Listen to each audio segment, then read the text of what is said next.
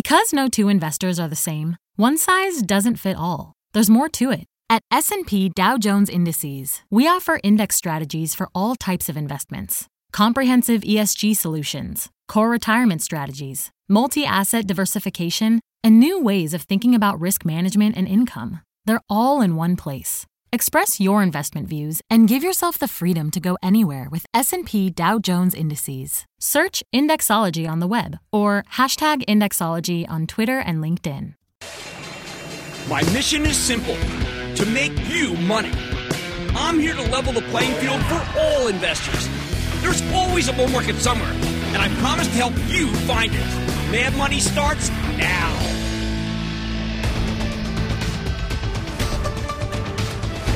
Hey, I'm Kramer. Welcome to Mad Money. Welcome to Kramerica. Other people want to make friends. I'm just trying to make you some money. My job is not just to entertain you, but to educate and teach. So call me at 1-800-743-CBC or tweet me at Jim Cramer. When the market's roaring, but still precarious, what do? You reach for the stock equivalent of comfort food. Something that tastes just like the great bull markets of yore. That's right. You reach for FANG, my acronym for Facebook, Amazon, Apple, Netflix, and Google. Although this session is more like FANG, because Microsoft's become red hot, while Netflix suffered a rare decline today.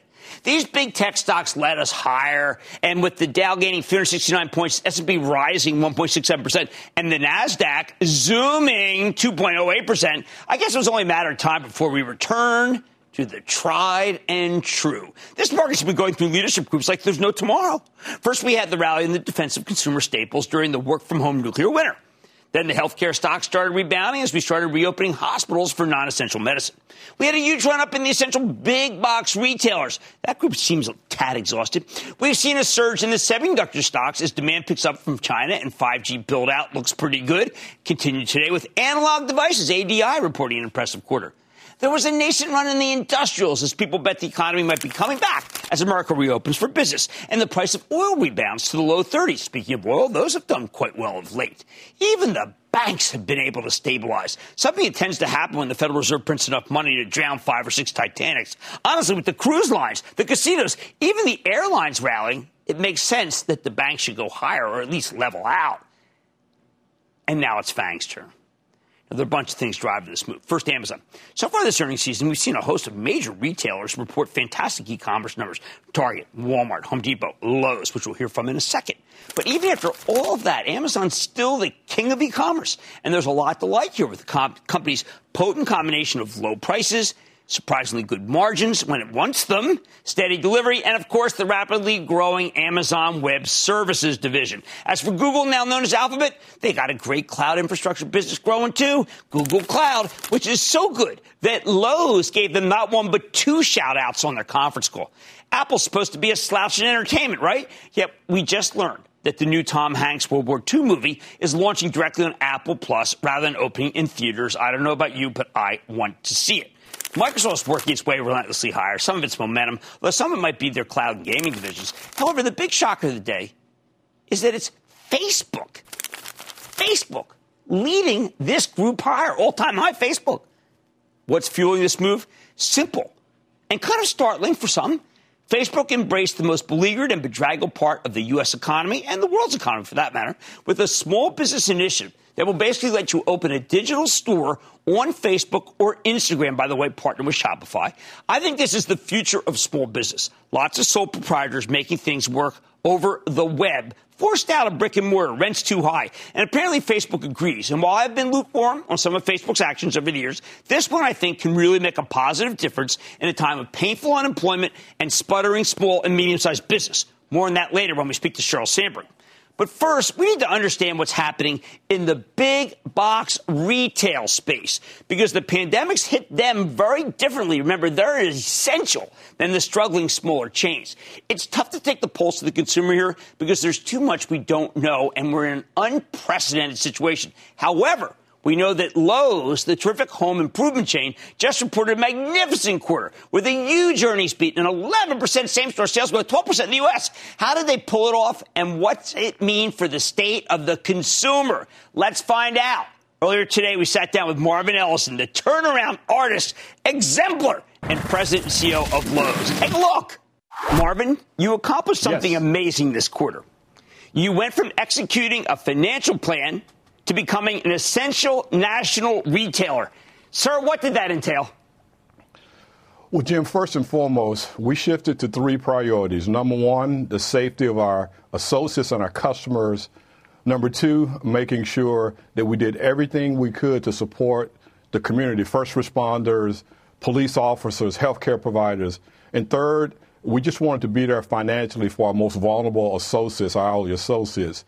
And that allowed us to pay $80 million in special payments in the month of March, raising wages by $2 an hour in April, doing another $80 million special payment in the month of May, and we're going to have our profit sharing payout in June that's going to exceed $90 million. So it's all about trying to do what is best for our associates first and our community, and we're proud that we could be there for them in these really unique times. But Marvin, I have to say, you did something else here. You even turned away business. You made sure that customers were safe and associates were safe, and yet you still did a 12% comparable store sale number in the United States. How is that possible? Well, Jim, our culture is about doing the right thing for our communities and our associates. We made a decision to close on Easter, and candidly, that was going to be a sales day that exceeded $200 million. We had no way to make that plan up, but we decided it was the right thing for our associates to get a break to spend with their families and loved ones. And we decided to close for the day and just give them that chance to recharge their batteries and to spend that time with their families. What we didn't realize is that for the month of April, we still drove a sales comp of plus 20%, even with Easter being closed. So that's an example of doing the right thing for the right reasons, and the business still demonstrating appreciation for the hard work of the wonderful men and women that work in our stores. Marvin, what does it also say about the strength of the United States, the economy, and the fact that there may be a recession, but it sure doesn't sound like there's a recession in housing? Well, Jim, one of the key things that we talk a lot about is when you look at the downturn that we are currently living in, it was self-imposed, as you know, much different than 2008, 2009. The housing market is very healthy. You don't have a bubble. There's no excessive home price appreciation. There's actually a shortage of homes, and there's probably the largest percent of aging homes in the market than we've seen in the last 40 years. That's good for home improvement. It's good for housing. But the other thing that's really important for us is customers want to spend money where they have choices and where they have options. You and I have talked a lot about the power of omnichannel. Give customers the ability to shop any way they choose, in-store, online, buy online, pick up in store, curbside, you name it. We were able to employ all of those things for the first time, drove an 80% growth in .com, but also we had triple-digit growth in .com in April, and those triple-digit growths are now happening in the month of May. So it's about giving the consumer choices. It's about giving them the essential things they need for their home, and we've done that well, and I'm just really proud of our associates and proud that we were there for the community when they needed us most. All right, so let's project forward, and I'm not talking about financial projections. I am talking about Memorial Day. Historically a good day for Lowe's. Could it be, given the triple-digit.com and given the changes you have made since July of 2018 when you came in, could it be a huge holiday and an harbinger maybe of some better things happening in the country? Well, Jim, I hope so. I mean, obviously, none of us have a crystal ball. We can look at the trends of our current business, and we feel great about how the customers are responding to all the hard work we put into the company in the last 18 months. I couldn't be more proud of the men and women that I sit around the table with virtually and physically every single day and week running this wonderful company. And we think that we built a company and we made the necessary improvements in the business that we're going to have a strong Memorial Day and a strong rest of the year. But our most important effort is to continue to make sure our associates and our customers are safe and that we can be there for the community. You would announce today, Jim, that we have a $25 million grant that we're going to be giving out to small businesses that are reopening to help them with PPE and other things that they need that they probably can't afford just to get up and going. These are going to be minority businesses and other businesses that are now starting to reopen. So we just want to continue to not only run a good business, but also be a great corporate citizen in all the communities that we operate in. Well, this is a new paradigm. This is not what we expected about American business, but a lot of what I expected from you and the soul that you bring to this organization and to the top people who have been energized. I like what you said about minority investing and about $25 million, because you have what we call the pickup truck pro. And that is the person who has been hurt. That's the sole proprietor looking for business in a recession. How are they doing? Jim, that's our core pro customer. And believe it or not, in this downturn, that segment of pro has been the healthiest segment. That smaller, small business person pickup truck pro. That customer is still relatively healthy. And what was interesting is that they had projects that were delayed but not canceled. And so now we're seeing their book of business fill back up. They're starting back to be busy again. And in a lot of cases, we're the sole provider from a product standpoint for those small customers. We have great credit terms we offer them. We give them flexibility in delivery and all types of flexibility around service models. So believe it or not, the good news is that customer is starting to come back, and that is a sign that hopefully this is not going to be a elongated recession, specifically in that segment of the economy. You know, Marvin, when I listen to you in talking about the term, I don't think people realize how hard it is to actually turn a large business around. The years are littered with failed retail turnarounds. You came in the first week of July. You found a dispirited group. I think from judging from what you've done with them, that no longer carries. You've got an energized group and a loyal group, but you had no .com to speak of, a 10-year-old .com. You have decided to work closely with Google Cloud, which has become very aggressive. You had amazing triple digit, and yet at the same time you have said on the call that it's nowhere, not even finished yet. So the numbers could be incredible going forward. Jim, our .com business is only going to get better. And I've said it before, there are three things you need to do to create a great .com business if you're a traditional retailer. You need talent, you need capital, and you need time. We recruited the talent. We have one of the most talented .com and tech teams in retail right now. We've invested the capital to make sure we do it correctly. And now we've had about 12 months into this, we're starting to see that the work pay off. There's no way that we could have the sustained levels of growth online if we hadn't made that platform migration to Google Cloud. And we have a series of other really great functionalities that you're going to see, from a one-click checkout, search and navigation, the ability to schedule and do all types of visibility of order destination online. We're going to be rolling out buy online, pick up in store lockers. We're going to modify curbside delivery to be more digitized. We have an array of things that's going to give us one of the best-in-class .com platforms. And when you combine that with a really good executing retail business, we think we have a great future in front of us. All right, last question. What's your message as an essential national retailer who has a tremendous breadth of knowledge? What's your message to the country right now, which is, I have to tell you, a country that I find a little discouraged? Jim, my message is simple. Look, I grew up in a small town with parents that didn't have formal educations. I worked my way through college, starting as a $4.35 an hour associate, and now I'm the CEO of the 44th largest company in America. This can only happen in America. You can't keep the American spirit down. You can't keep the American business climate down. We have to be smart and work our way through this downturn, but we have brighter days in front of us. To all my fellow CEOs out there running large companies, let's do our part to help the small businesses get back up and going. We went to the Retail Industry Leaders Association, there's a trade association for retail. We gave them our entire playbook for safety and security and how you open and how you operate in a COVID-19 environment. We gave it to them to share with other retailers because the only competition that we have is the virus. We have to work together to get this economy going, and my message to America is support your local businesses, support your small businesses, and let's do our part to maintain social distancing so that we can get this virus behind us as quick as possible. Marvin, I want to thank you so much for coming on Mad Money. Congratulations on the turn. It's Thank you, unimaginable. Jim. Pleasure to be here. Thank you. That's Marvin Ellison. He's president and CEO of Lowe's. Hey, listen, let me just evolve to stocks for a second. It's a buy. Coming up, Facebook, Verizon, and Mondelez. Stay with Cramer.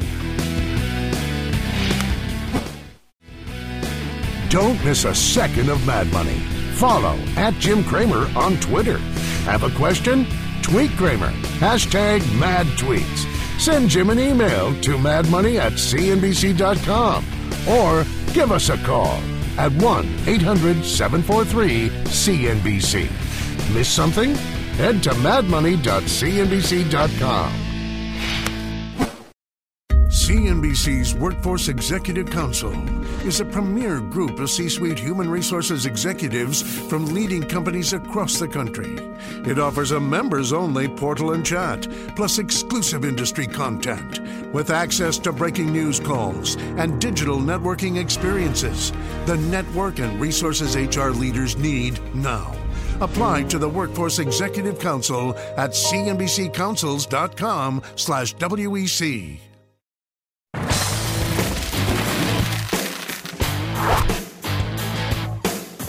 Facebook's been leading this market higher ever since the bottom in March. But today went into overdrive. The stock rallied 6%, new all-time high. The reason? Yesterday we learned that they're rolling out Facebook Shops. That's an e-commerce platform for small business. And that's something, I am incredibly passionate about. And I think this is actually the perfect concept to help stem unemployment and restart entrepreneurship in the age of COVID-19. Do not take it from me. Let's dig deeper with Sheryl Sandberg. She's the COO of Facebook. Learn more about this initiative and how the company's been able to thrive here. Ms. Sandberg, welcome back to Mad Money.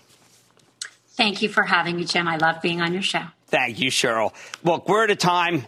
A lot of people see the market going to all-time highs. A lot of people see stocks really. Your stock went to all-time high, but I see 70% of this country is in big trouble.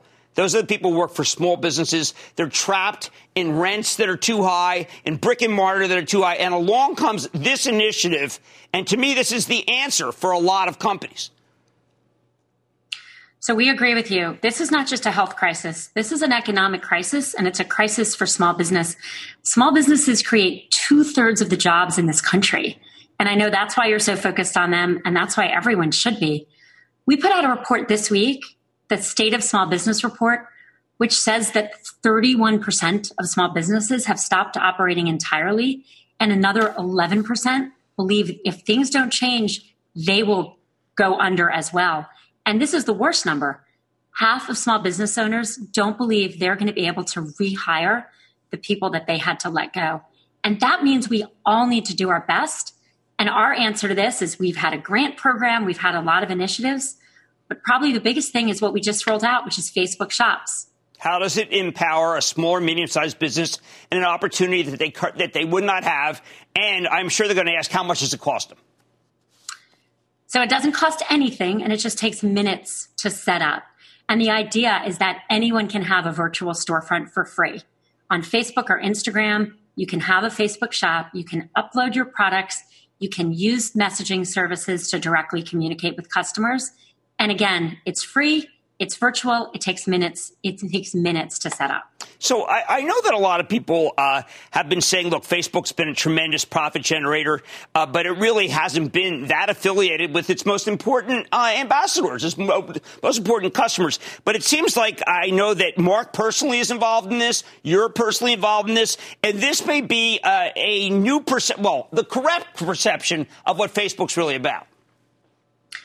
So we've always been in the business of small business. There are 160 million small businesses that use our free tools around the world. And then there are 8 million that go on to advertise with us. So really the great majority of the work we do is providing free tools to small businesses. But in the age of coronavirus, people have to migrate online and they need to get there quickly. But it's really expensive for a small business owner, even before this, to set up a mobile presence. This is, as we said, free, cheap, easy, free and easy, so that people can do that literally within minutes. All right. So last time we spoke in March, you talked about a new effort to give $100 million in cash and advertising credits to help out small business hurt by COVID-19. How's that program going? It's great. We rolled it out. I announced it on your show. We then opened applications for the U.S. Those applications are now closed. And within a few weeks, we're going to get cash out the door. Just like with Facebook Shops, we're listening. What small businesses said at the beginning of this crisis is we need cash. And so we put $40 million to work in the United States We earmarked half of that for women and minority and veteran-owned businesses because we know when crisis hit, the most vulnerable get hit the hardest. And our goal is to get that money out the door. But we also know we can't reach everyone with that program.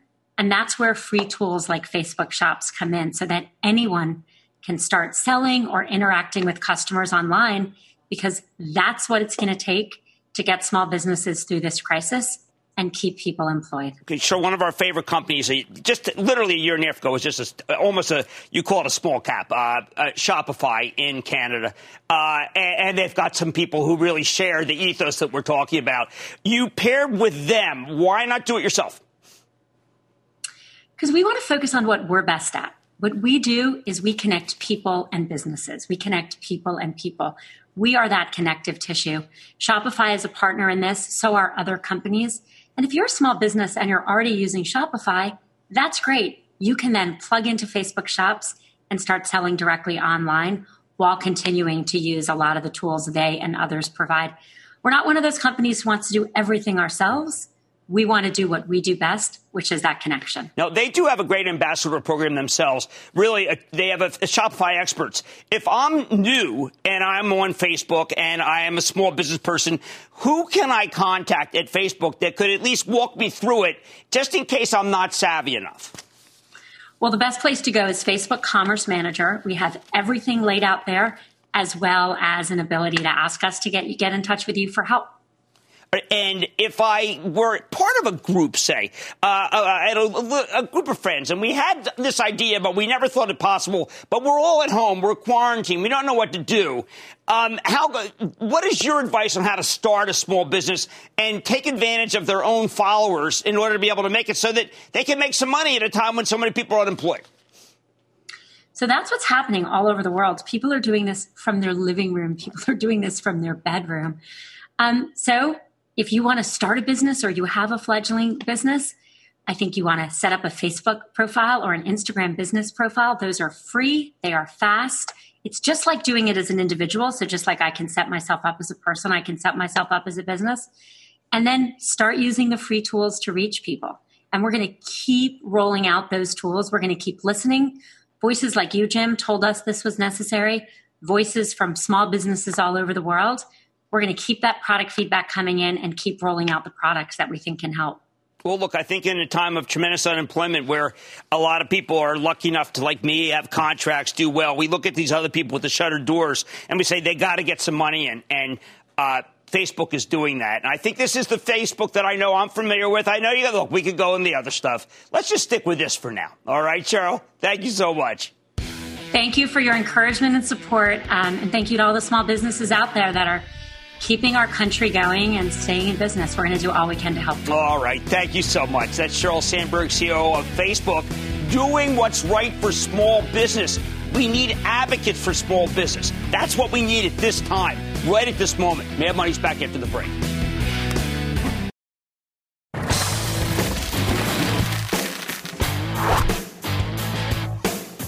While the packaged food stocks have been on fire lately, some of them can't seem to get enough love. I'm talking about like Mondelez. This is the snacking kingpin. Here's a company that reported a terrific quarter late last month, yet its stock is still $10 off its highs. We got to find out what's going on here. This could be a real bargain. Let's check in with Dirk Vanderput.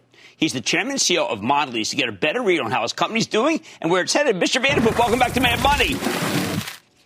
Thank you, Jim. Pleasure to be here. Thank you. Okay, so Dirk, this pandemic has released something that I found somewhat unexpected, a lust for snacking. Now, we know the millennials that embrace snacking. You and I have talked about that. But now it seems like, aided by the work-from-home movement, it's a generational tidal wave.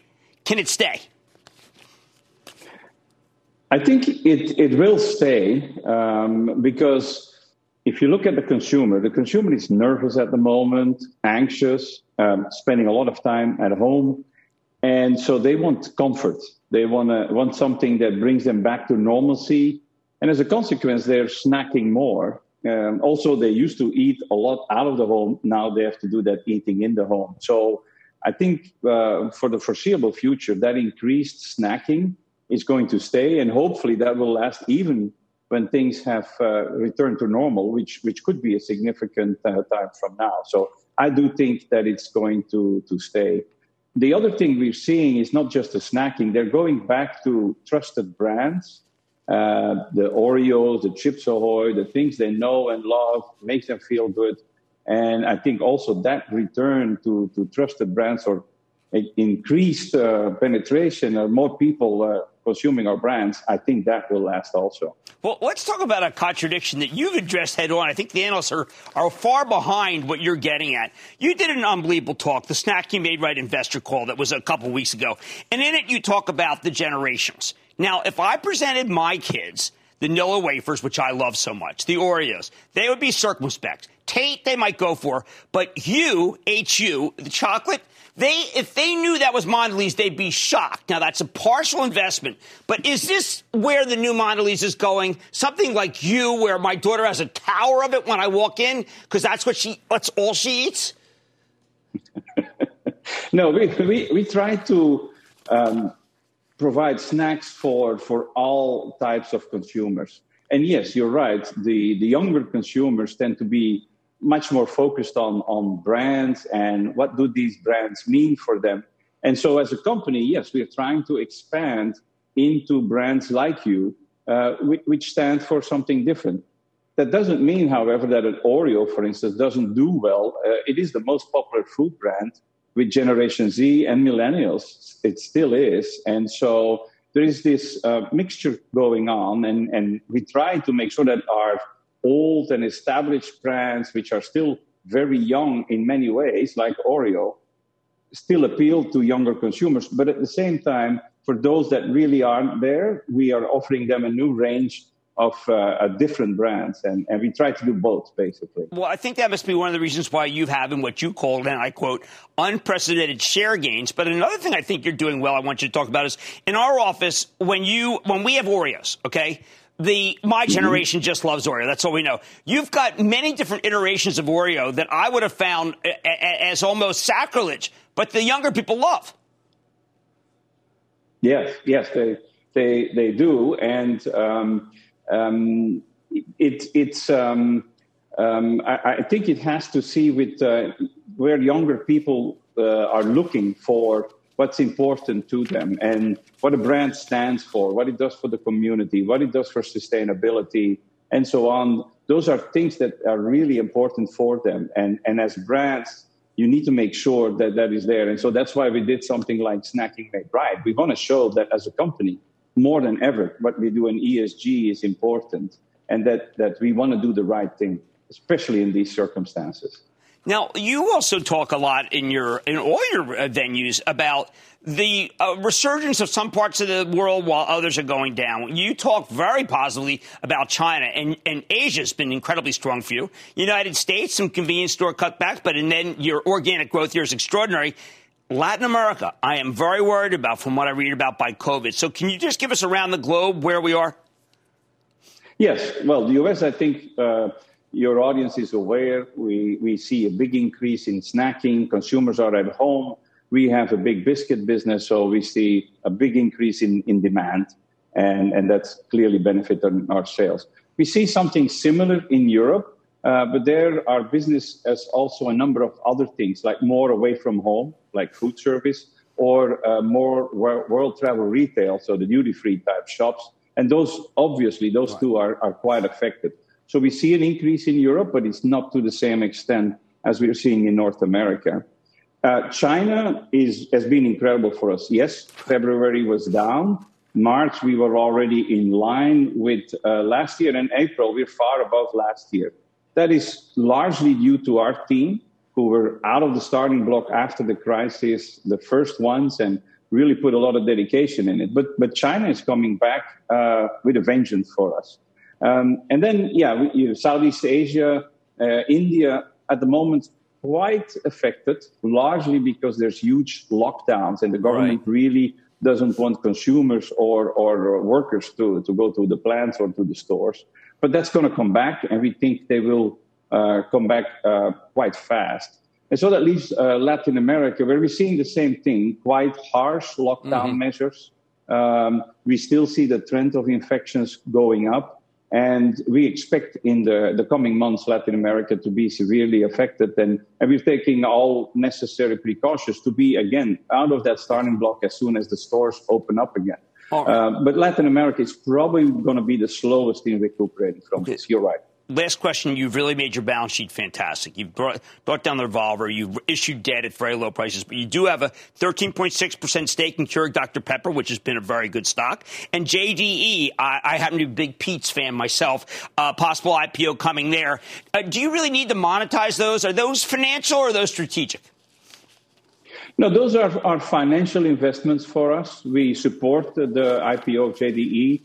It offers us liquidity, not that we need it right now, but it gives us options.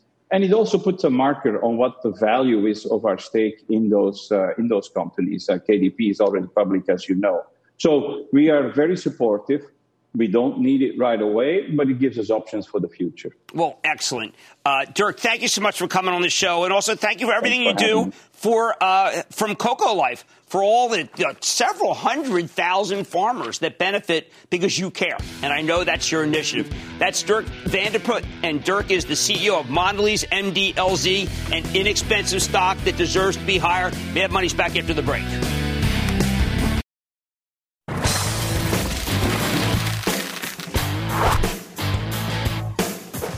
As the economy started reopening, some of the safety stocks have pulled back. Stocks like Verizon. Here's a company that's pretty much immune to COVID-19. But if we got the virus contained, is there anything truly exciting here beyond the 4.5% yield? Yeah, absolutely. 5G. Verizon just rolled out 5G ultra-wideband service in the 35th city, San Diego. While the 5G story is still in its infancy, I think these guys are poised to win big here. So let's take a closer look with Hans Vestberg. He is the chairman and CEO of Verizon to learn more about what his company's up to. Mr. Vestberg, welcome back to Mad Money.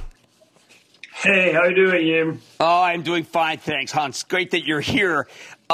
Before I get started talking about 5G, when I have said since I started the show, when people ask me for a stock on the street, I always say Verizon because I know I'll never be hurt. We are now facing an extraordinary recession where even some of the utility companies I deal with have had to defer payment. To just say, listen, we're not going to cut your electricity off. We're willing to forbear. Is Verizon in shape to be able to handle that level of unemployment? Of course, it's a very unprecedented situation and all unemployment and all of that. As we said when we had our earnings calls, we had a small amount of customers that are under our Keep America Connected program where we don't disconnect them. If I would look today, I would say our delinquent receivables are almost on the same or similar levels for consumers and for small and medium business as it was pre-COVID-19. So we have seen some improvement. So that's where we are. So far, so good. But, we don't know how long this will be. And, of course, it will be tougher impacts over time if this is just continuing for a very long time. But our company is delivering a service that is extremely important these times. The connectivity is just essential today in our society in order for us to be connected and be able to do our work or connected with friends and family. Yep, you let them take away your home or your car before you let them take away your phone. For a long time, Hans, we have had an inferiority complex in this country. We have heard over and over again that if we went to South Korea, they're so much faster than we are. We've heard that their Australians are faster than we are. The UK is faster than we are. I look at a new study that's come out about Verizon 5G, and I don't feel so inferior. How did you get this way? No, I think we're building 5G right. I've talked about it all the time. We want to have a superior experience on our 5G network. We have the best 4G network, clearly, which is performing fantastically well. We want all the third-party measurements all the time. We want also to build the best 5G experience for our customers. And remember, it's not only consumers going to get this experience. We want to actually have industries and governments also using 5G in order to enable new type of services and transform their businesses. And that's what we're building for. So our speeds on our 5G ultra wideband is sort of unparalleled. It's 10, 15, 20 times faster than we have on 4G. And our 4G is already really, really good. Okay, so in a recent interview with Phil Cusick over at J.P. Morgan, he asked you about whether you really need to, what would really be the difference with 5G. And you said you're going to see some improvements over time, but then dramatic improvements. What we have lacked, Hans, with the word dramatic, is it mean no circle when we're waiting for Netflix? Does it mean that Zoom doesn't look like we're in some sort of weird silent movie? Or does it mean that we're going to be downloading movies in record time? Which are these? All of them above. I mean, if you're in the 5G ultra wideband, which we're building on a millimeter wave spectrum, we basically have unlimited spectrum, and we can give that type of services to each and every of our subscribers that are using our 5G network. And we already are up on 2 gigabits per second on the phones, which is just unheard of. I mean, a 4G network on Verizon, which is the best performing 4G network, is giving you 40 to 80 megabits per second. So it's just unparalleled how much faster this is. But it's not only that. It's also low latency for real-time transaction, VR, AR for industries that's going to be offered from this 5G. And that's what I said already from the beginning. We are accelerating our investment levels right now because this is even more important for the nation at this moment to have these high-speed networks. Okay, well, let's talk about the theme about the nation. When T-Mobile decided to merge with Sprint, they talked about a national imperative of having the best 5G. Do you think it really will encourage competition? Some of us are concerned that with just 3 phone companies, our bill's going to go up. I think that there has been a very competitive wireless market in the United States, and it will continue to be so.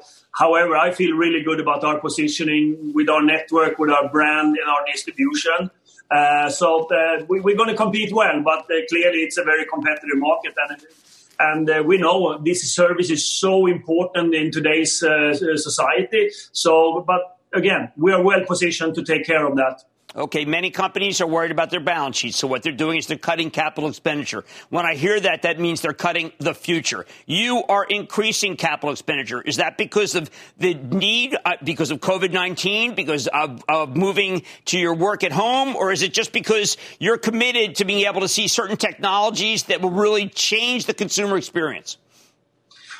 In the beginning, when the COVID-19 came out, we decided immediately we're going to increase our capex. First, we thought it was for insurance. If the traffic would be very different than we predicted, it was not. Even though the network growth is just we're 1,200% more usage of the network when it comes to collaboration tool like video conferencing and a lot of other things. But the network is coping well. So then it fell back on the second one. This is the time where we can invest more, and it's responsible, and it's the right time to invest. So that's what we're doing right now. And as I reported when we had our first quarter earnings call, we are on plan for our 5G deployment this year, for our 5G deployment, and they are big. I mean, we are doing 5 times more radio base station on 5G this year. We're going to do 60 cities.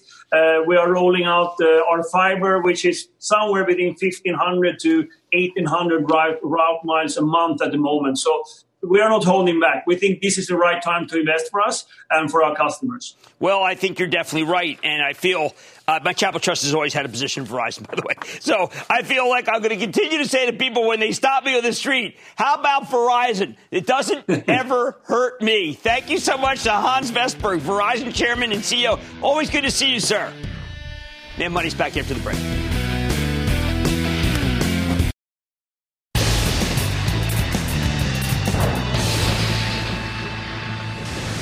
It is time. It's time for the light round.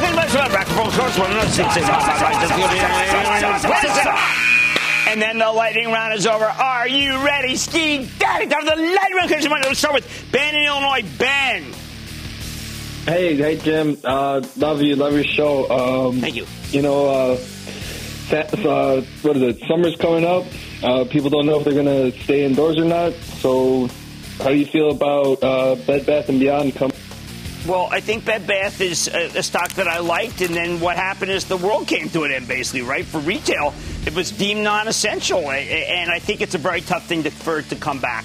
But it does have the capital. It can last. It can try to last. Let's go to Culver in Georgia. Culver. Hey, Jim. I'm a 22-year-old investor who just graduated from Auburn University. There you go. All right, my stock is TE Connectivity.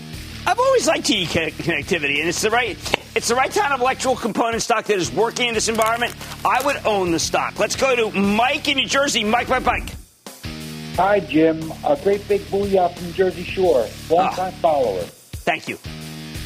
I've started acquiring quality oil plays over the last few weeks and really like Pioneer Natural Resources. I would like your opinion. Well, Scott Sheffield is probably, along with Mike Worth, two of the people I trust most in the oil patch. So Pioneer's one of them. I like EOG. I like Parsley. I like Chevron.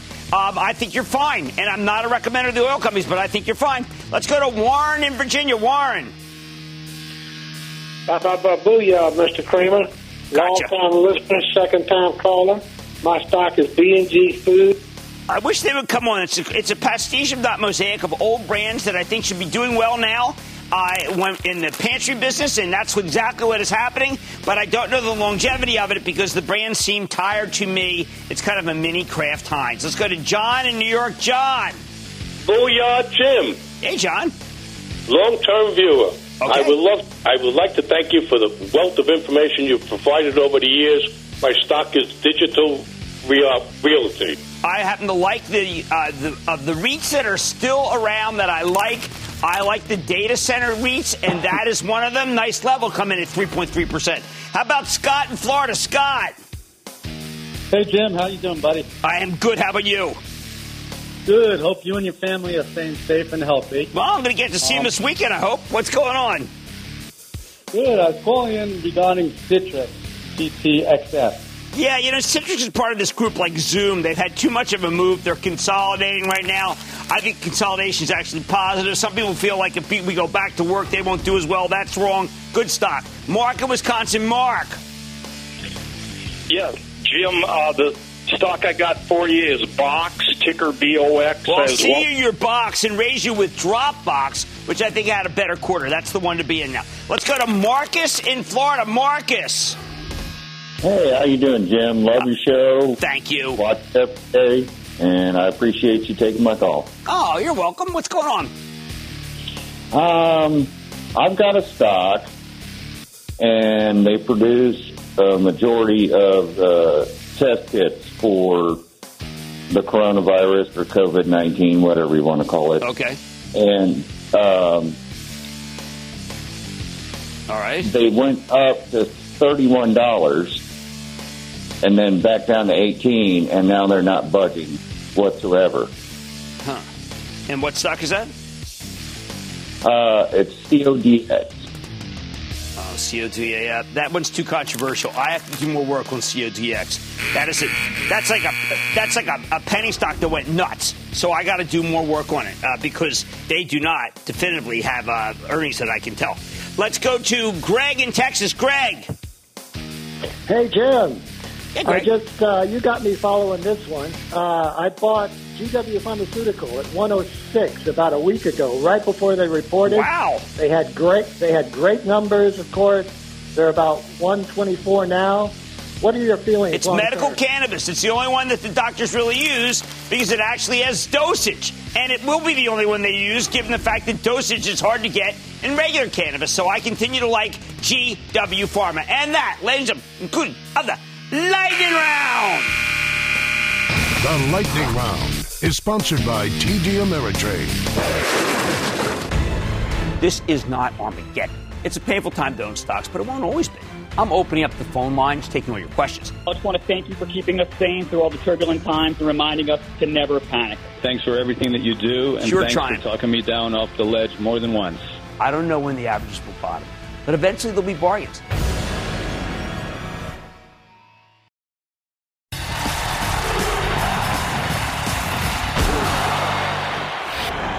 I've always said you can't afford to take your cue from genius money managers. It's been a theme for a long time. They're not accountable to you.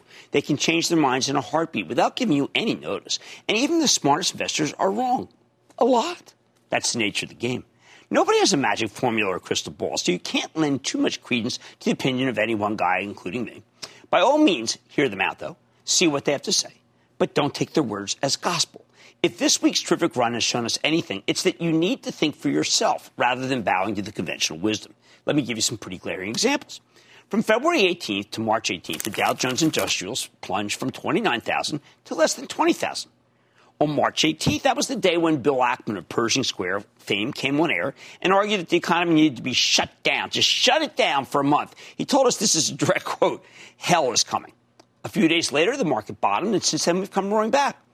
When you parse what Ackman actually said, you could argue he wasn't technically wrong. He warned us what would happen if we didn't shut down the economy. But that prediction kind of became moot when we did go into lockdown, just like he wanted. The problem is he went so overboard with his doomsaying, the histrionics, that it terrified people. Ackman's emotional comments caused such a huge decline that trading had to be halted. If he scared you away from stocks, you end up missing out on a phenomenal rally. The very next day, we got our second example when Ray Dalio of Bridgewater came on Squawk Box and calmly predicted we were on the verge of a second Great Depression. He mentioned the 1930s as an analogy 4 times. He talked about how the government would need to spend $1 to $2 trillion and the Fed would need to provide all sorts of guarantees to stave off a wholesale economic collapse. Dalio's a brilliant guy, much smarter than I am, and that's where his bearish prediction went wrong. See, he's so smart that Treasury Secretary Mnuchin and Fed Chairman Jay Powell listened to him. On March 19th, it didn't look like the government would be able to deliver, but as the situation kept deteriorating, there was more and more pressure on Congress to act. Dalio made it sound like a massive bailout was unlikely, when in fact it was actually borderline inevitable. More recently, a little over a week ago, Stan Druckenmiller, an old-school hedge fund billionaire, came out with a statement that the risk reward was potentially as bad as he'd ever seen it. Because this wasn't on TV, we don't know his exact words. I wouldn't be surprised if some of it was taken out of context or blown out of proportion. However, the way the story was reported made it sound like he was screaming, "Get out now." Since then, the Dow's up more than 800 points. Now, it's barely been a week, so it's too soon to tell whether that call. But I think you need to take it with a grain of salt, just like you should have with Ackman and Dalio's bearishness, with a whole carton of Morton's iodized. The bottom line, even the smartest money managers get it wrong sometimes, and they're always changing their minds. It's their right. I know Ackman turned positive. That's why you can't read too much into their grand pronouncements. When you're managing your own money, you got to think for yourself, just like they do. Stick with Cramer.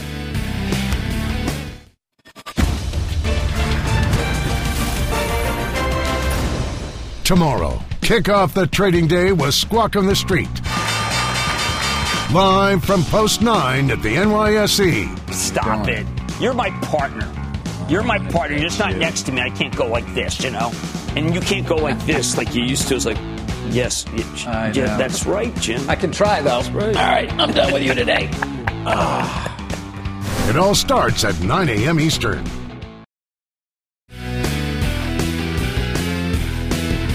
The struggle for survival for some local businesses in Ohio, plus Pitbull stepping up for Latino business owners. And will your summer vacation exist even this year? All tonight at 7 p.m. with my friend Scott Wapner. Take-Two all over the map. I know that they're cautionary on the conference call. I do not think you should blow it out if you own it, but I understand it's been a rocket ship and people are taking profits. Not much more to it than that. I like to say there's always a bull market somewhere, and I promise to try to find it just for you right here on Mad Money. I'm Jim Cramer, and I will see you tomorrow. CNBC's Workforce Executive Council is a premier group of C-suite human resources executives from leading companies across the country. It offers a members-only portal and chat, plus exclusive industry content, with access to breaking news calls and digital networking experiences. The network and resources HR leaders need now. Apply to the Workforce Executive Council at cnbccouncils.com/WEC.